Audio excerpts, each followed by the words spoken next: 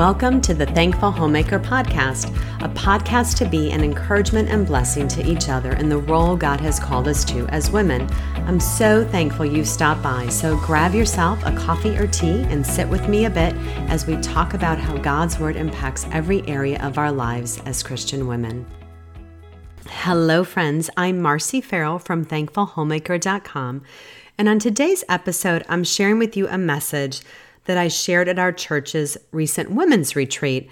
Our time together at the retreat was spent learning about the attributes of God. It was such a great weekend together. I started the weekend off sharing about the supremacy, eternality, self-sufficiency, and self-existence of our most awesome God. And I wanted to share what I learned with you all here today. So it's been said that what comes into a person's mind when he or she thinks about God is the most important thing about him or her. When we have a high view of God, it's going to lead to holy living, to worship, to our evangelism and service.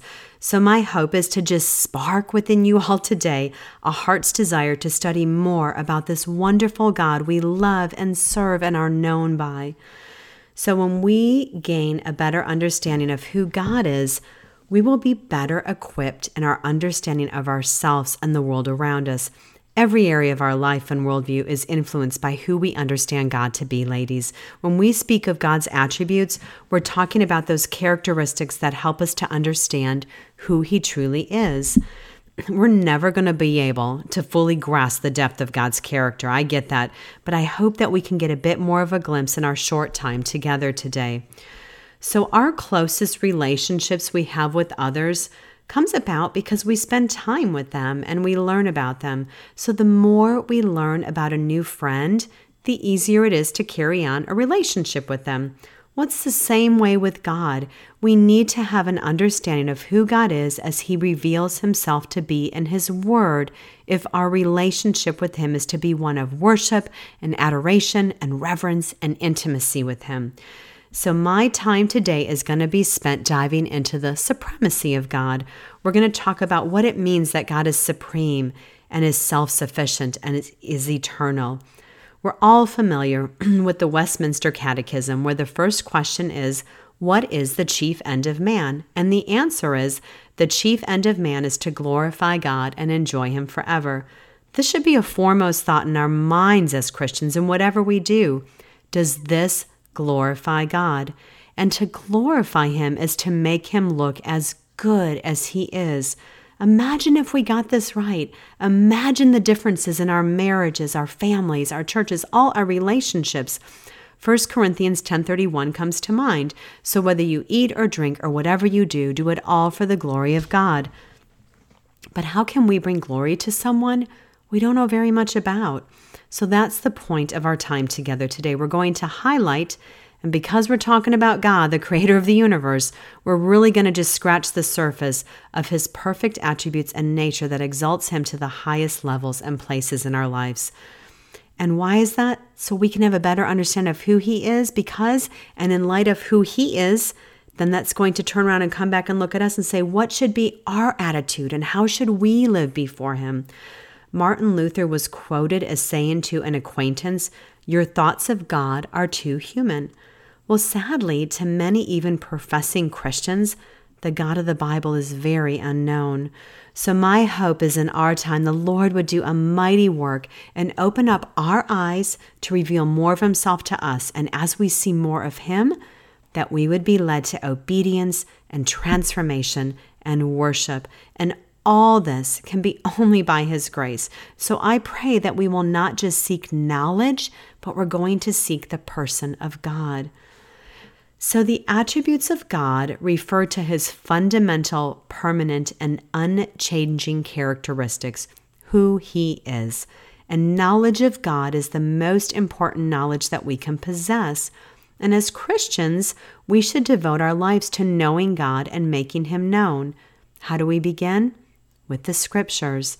They are the foundation where we need to establish our beliefs and behavior.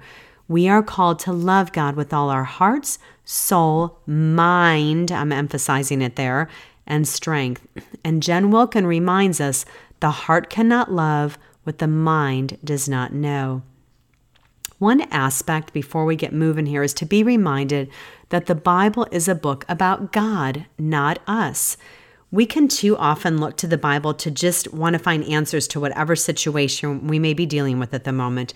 But remember, from Genesis to Revelation, the Bible reveals and celebrates the character and work of God. Any self-knowledge we gain should come about in relation to our God knowledge. We need to get good at seeing our character in relation to His. So an example would be when we learn that our God is long-suffering or patient, right? It may reveal to us that we're impatient.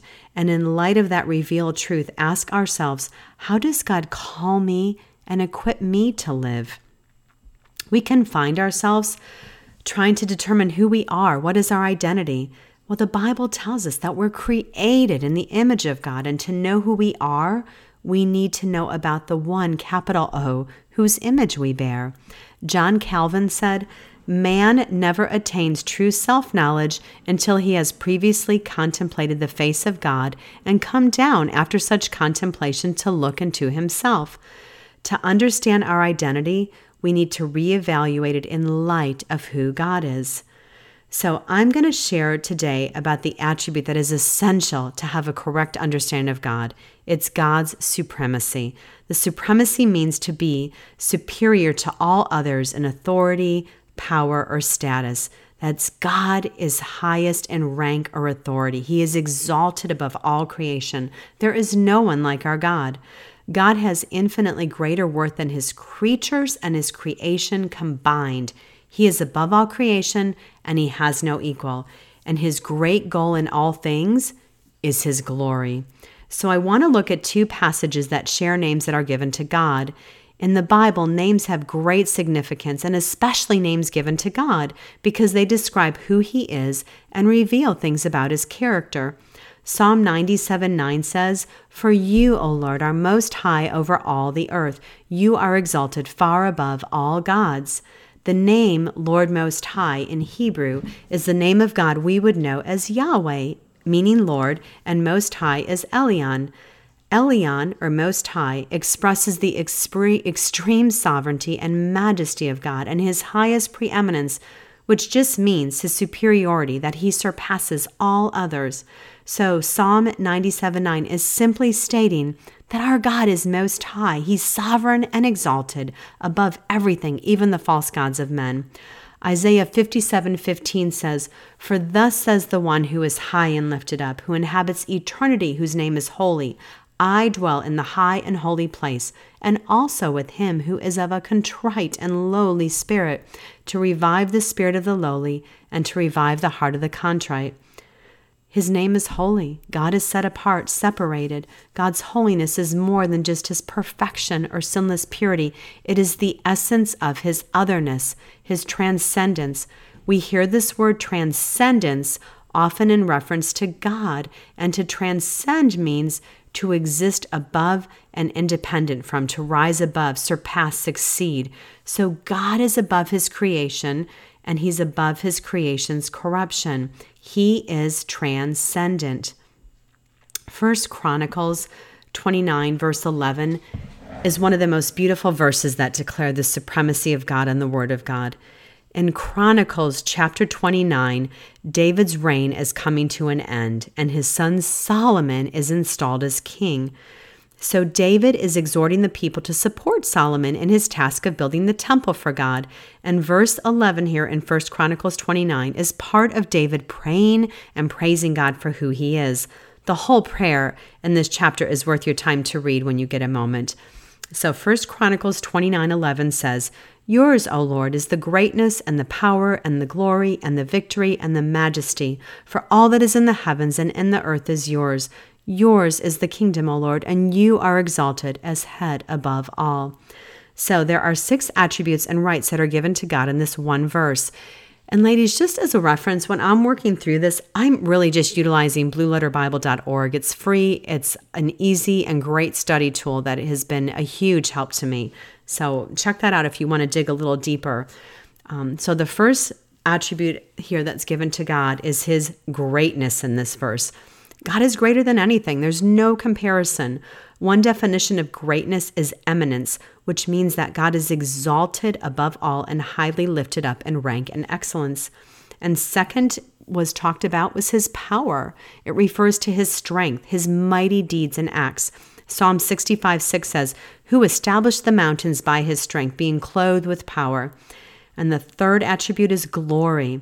This word is translated in Hebrew as beauty or splendor. It's described as the beauty of fine garments or jewels. Paul Washer stated on this verse that the most breathtaking beauty of creation is a dark shadow compared to the one who created it all. The fourth attribute here is victory. There's two definitions used of this word when it's translated from the Hebrew for this verse. It can mean victory or strength, but it can also mean someone who is enduring or who is everlasting, as our God is. The fifth attribute is his majesty. It's describing God's splendor, his vigor, his excellency. 1 Chronicles 16:27 says, "Honor and majesty are before him. Strength and gladness are his place." And the sixth attribute is his dominion. Yours, where it says, "Yours is the kingdom, O Lord." So this is referring to his sovereign rule and reign over all. King Nebuchadnezzar rightly declared of God in Daniel chapter 4, verses 34 to 35. He says, "At the end of the days, I, Nebuchadnezzar, lifted my eyes to heaven, and my reason returned to me, and I blessed the Most High, and praised and honored him who lives forever. For his dominion is an everlasting dominion, and his kingdom endures from generation to generation. All the inhabitants of the earth are accounted as nothing, and he does according to his will among the host of heaven and among the inhabitants of the earth. And none can stay his hand or say to him, 'What have you done?'" So if we summarize 1 Chronicles 29:11, we've broken it down and looked at each characteristic of God mentioned, and we talked about his greatness, his power, his glory, his victory, his majesty, and his dominion. So God's greatness is incomprehensible, and there's nothing in comparison to him. He's almighty, and all power belongs to him. The power of his creation is derived from him and depends on him. Any glory that we give him with any part of our being, our mouths, our hearts, our lives, is always going to fall short of what he's due. And the victory is his, and he can conquer and subdue all things to himself. He's beautiful in all his majesty. He is the sovereign Lord of the heavens and the earth, who alone is worthy of our devotion. And God is the rightful and sole owner of all. The heavens and the earth are both made by him and all that is in them, and therefore he has the sole right to them. So 1 Chronicles 29:11 ends with an important statement about God, "And you are exalted as head above all." The translation of this text means one who has exalted himself as head above all, as it says. So we may ask ourselves, why is it right for God to exalt himself above all? Well, first off, God is most worthy, as we've just learned about him, to take the highest place over his creation. If God would deny first place above us, he wouldn't be God anymore. And secondly, we need to be so thankful that God rules over us. It's the greatest kindness he could show us. Our God is holy, and he's just, and he's righteous, and he's perfect in all his ways, and he's loving and all-powerful. Someone must rule creation, and I am so grateful that it's him. So we have literally just touched on the supremacy of God, and I pray that it's going to whet your appetite to learn more about this attribute of his. So in light of what we learned, what should our response be? First off, we need to love God above all else. And Mark 12:28 through 31 tells us, "And one of the scribes came up and heard them disputing with one another, and seeing that he answered them well, asked him, 'Which commandment is the most important of all?' And Jesus answered, 'The most important is, Hear, O Israel, the Lord our God, the Lord is one. And you shall love the Lord your God with all your heart, and with all your soul, and with all your mind, and with all your strength. And the second is this, you shall love your neighbor as yourself. There is no other commandment greater than these.'" So in this passage in Mark, Jesus is quoting the Shema from Deuteronomy chapter 6, verses 4 through 9, which was quoted by every Jew daily, morning and evening in their prayer time. He's reminding them and us, there is no other God. And if anything takes first place over God in our lives, it's an idol. Mark 12:30 tells us, "And you shall love the Lord your God with all your heart and with all your soul and with all your mind and with all your strength. So love is more than a feeling. It's a command, but also a privilege. We must make a conscious decision to love God. Love is for the most part an action, not primarily an emotion. So the Greek word for love in this verse is the verb agapeo. We think agape when I say agapeo, but it's translated there agapeo, which speaks of a never-ending, unchanging, unconditional, all-consuming love. This kind of love for God is a choice, a matter of the will, driven by obedience and sacrifice. Love leads to a relationship. Jesus personalizes a relationship with the Lord in this verse when he uses the phrase, your God. You shall love the Lord, your God. Warren Wiersbe shares on this verse that Jesus' answer reveals that we are to live not by rules, but by relationships. So love is to be comprehensive or complete. There are 4 uses of the word all in this verse, right? In reference to heart, soul, mind, and strength, all was used before each one. And it literally means the whole. God's wholehearted love for us cannot be answered with half-hearted commitment from us. So by listing the heart, soul, mind, and strength, there's no area left out, right? We're called to love him with everything we have. Our hearts, God must be first place in our lives, ladies. Our love for him should be genuine. Our soul, our love for God is a passionate, emotional love too. Our minds, our love for God is not mindless. The Christian faith is a thinking faith, and we love him because of who he is and what he has done for us. Our strength, our true love for the Lord is always carried out in our actions. So the Lord is telling us to love him sincerely with our entire being. This will be manifested in our daily lives. We'll love his word, his people, his work, his commandments. We're going to love others as we love ourselves. We will put their interests above our own. God's will must be ahead of mine. Our desire should be to please and honor his name in all things. And another outpouring, when we grasp the supremacy of God, is in our worship and our adoration and our praise of him. So Psalm 99, 1-5 tells us, the Lord reigns, let the peoples tremble. He sits enthroned upon the cherubim, let the earth quake. The Lord is great in Zion. He's exalted over all the peoples. Let them praise your great and awesome name. Holy is he. The king in his might loves justice. You have established equity. You have executed justice and righteousness in Jacob. Exalt the Lord our God. Worship at his footstool. Holy is he. Again, that was Psalm 99, 1-5. So we honor temporary earthly kings and rulers. So how much more should we honor the eternal King and Lord of Lords? Verse 1 tells us in Psalm 99 that we should tremble. It should be a response of awe of his infinite majesty and greatness. Verse 3 tells us when we praise God, we confess what we already know is true about him, what he has revealed to us about himself. And verse 5, to exalt him means to set apart. When we exalt God, we are confessing that he is above all things. John Calvin tells us, he says, men are never duly touched and impressed with the conviction of their insignificance until they have contrasted themselves with the majesty of God. I pray that we will continue to search the scriptures so we'll grow in a deeper understanding of God, because the more we come to know him, the more we understand how much he is worthy of our worship, and we will see him in all his majesty and splendor. And then as we see him, we are also going to see ourselves rightly. We will see how much we are not like God. We will see our sin before him and we'll bring it to him in humble confession. Seeing God rightly humbles us and causes us to submit to him because we know he is for us. It generates awe in us and a desire to walk in the path of wisdom, his wisdom. May our words be that of the psalmist in 145:5, on the glorious splendor of your majesty and on your wondrous works, I will meditate. I want to begin as we move forward talking about the eternality of God with a little bit of a long quote from Paul Washer, but it's so good. It's from his study guide series on the doctrine of God called Knowing the Living God. And again, I'm always going to link resources and anything I mention in the show notes. And if I miss it always and you're looking for something, please remind me, shoot me a note or in the comments or an email. So this is from Paul Washer. He says about the eternality of God, one of the most amazing attributes of God, and one of the many that distinguish him from all creation, is his eternal existence. He is without beginning and without end.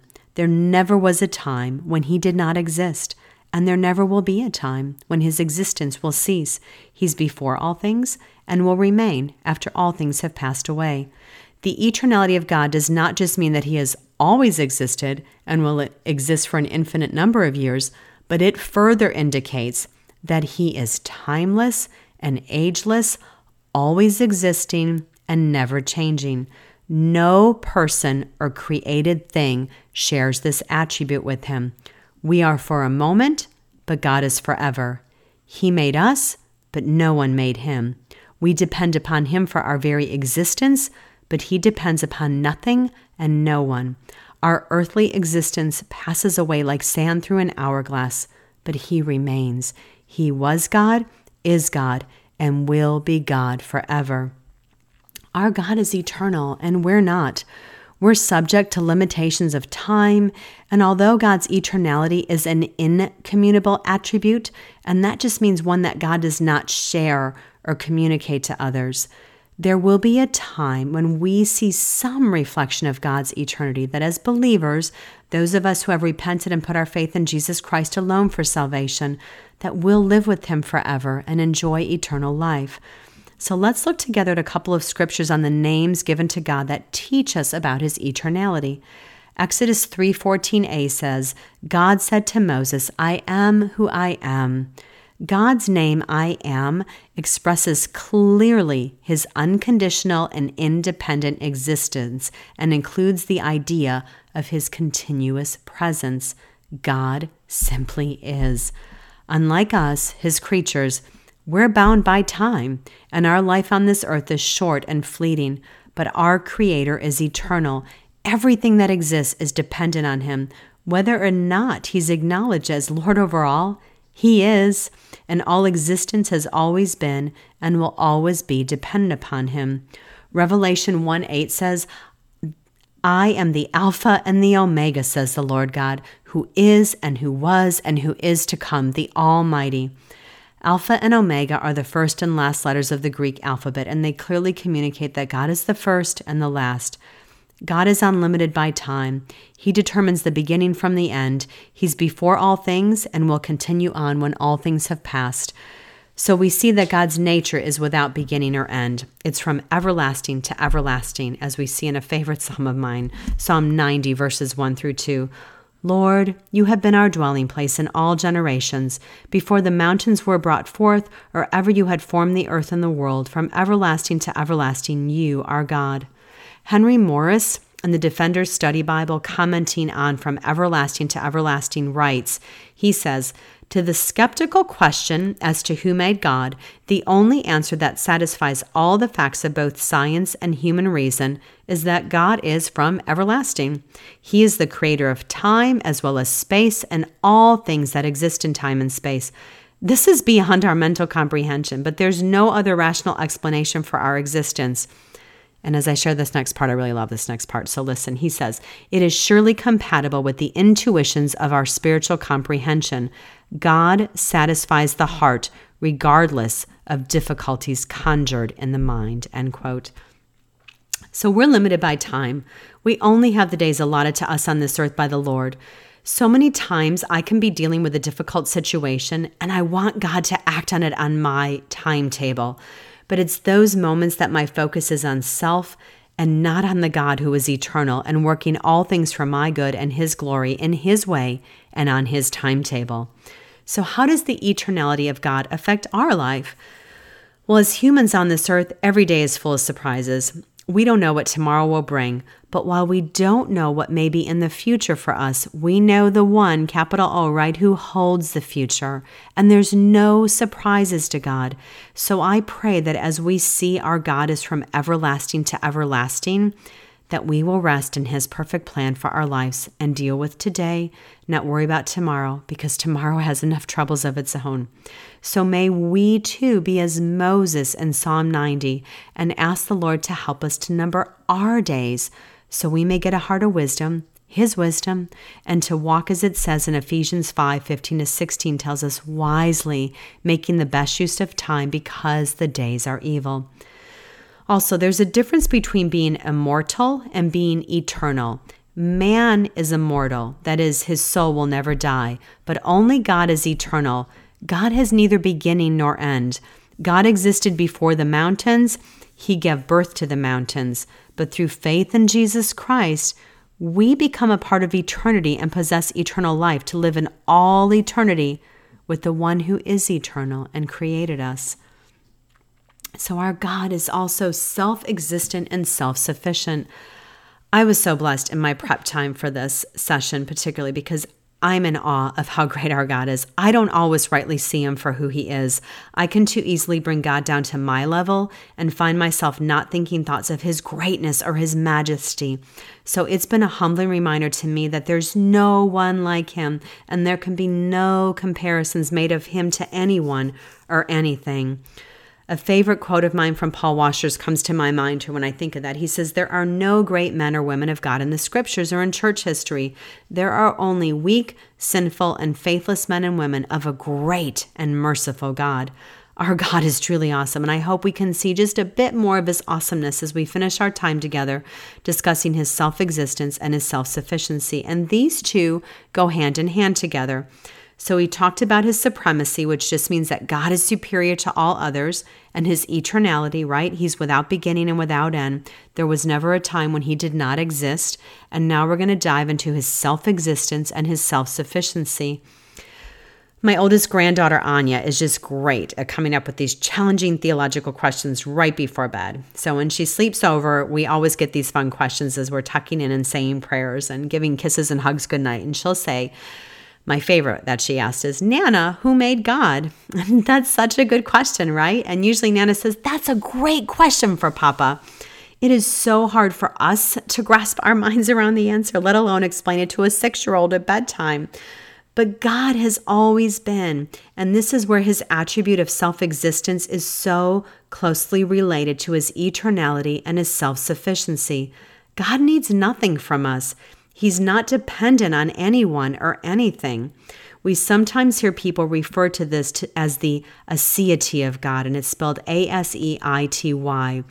It is derived from Latin, and the A in it means from, and the S-E, the C, means oneself. So it literally means from oneself. Aseity means there is no other source, from oneself. So again, our verse in Exodus 3:14, "I am who I am," solidifies to us that God's existence is not caused, nor is it dependent on anyone or anything. And Paul tells us in 1 Corinthians 15:10, "By the grace of God, I am what I am, and His grace toward me was not in vain. On the contrary, I worked harder than any of them, though it was not I, but the grace of God that is with me." So Matthew Henry ties these two verses together, Exodus 3:14 and 1 Corinthians 15:10, and he says, "The greatest and the best man in the world must say, 'By the grace of God, I am what I am.' But God says absolutely, and it is more than any creature, man, or angel can say, 'I am that I am.'" James Montgomery Boyce says, God's self-existence means that He is not answerable to us or to anybody, and we don't like that. We want God to give an account of Himself, to defend His actions. Although He sometimes explains things to us, He doesn't have to, and often He does not. God doesn't have to explain Himself to anybody, end quote. So Acts 17:24-25 says, "The God who made the world and everything in it, being Lord of heaven and earth, does not live in temples made by man, nor is he served by human hands as though he needed anything, since he himself gives to all mankind life and breath and everything." So those verses remind us and tell us God doesn't dwell in temples made by men. God isn't served by human hands as though he needed anything. God gives to all mankind life and breath and everything. God doesn't need us, and that's a truth that sometimes gets twisted in Christianity. Our God is not lonely or needy, and he's not incomplete without us. God created us and the universe to make known his glory and his goodness. John 5:25, verses 25-26 tell us, "Truly, truly, I say to you, an hour is coming and is now here when the dead will hear the voice of the Son of God, and those who hear will live. For as the Father has life in himself, so he has granted the Son also to have life in himself." In verse 26, it's clear that God is free of dependence on anyone or anything. He has life in himself. In verse 26, Jesus explains why he can impart life to those who hear his voice. It tells us, "For just as the Father has life in himself, even so he gave to the Son also to have life in himself." God spoke all life into being. Life is inherent in God, and the Father has given the Son to have life in himself. So there are two groups of people in that verse there in in John chapter 5, 25-26. There's the spiritually dead and those granted eternal life, or the spiritually alive. Jesus has the power to speak and bring the dead to life. If you are a new creation in Christ, think 2 Corinthians 5:17, it is because our great God created something where there was nothing. And as Jen Wilkin states it so beautifully in her highly recommended book, None Like Him, she says, "Want evidence that God creates something from nothing? Look no further than your salvation."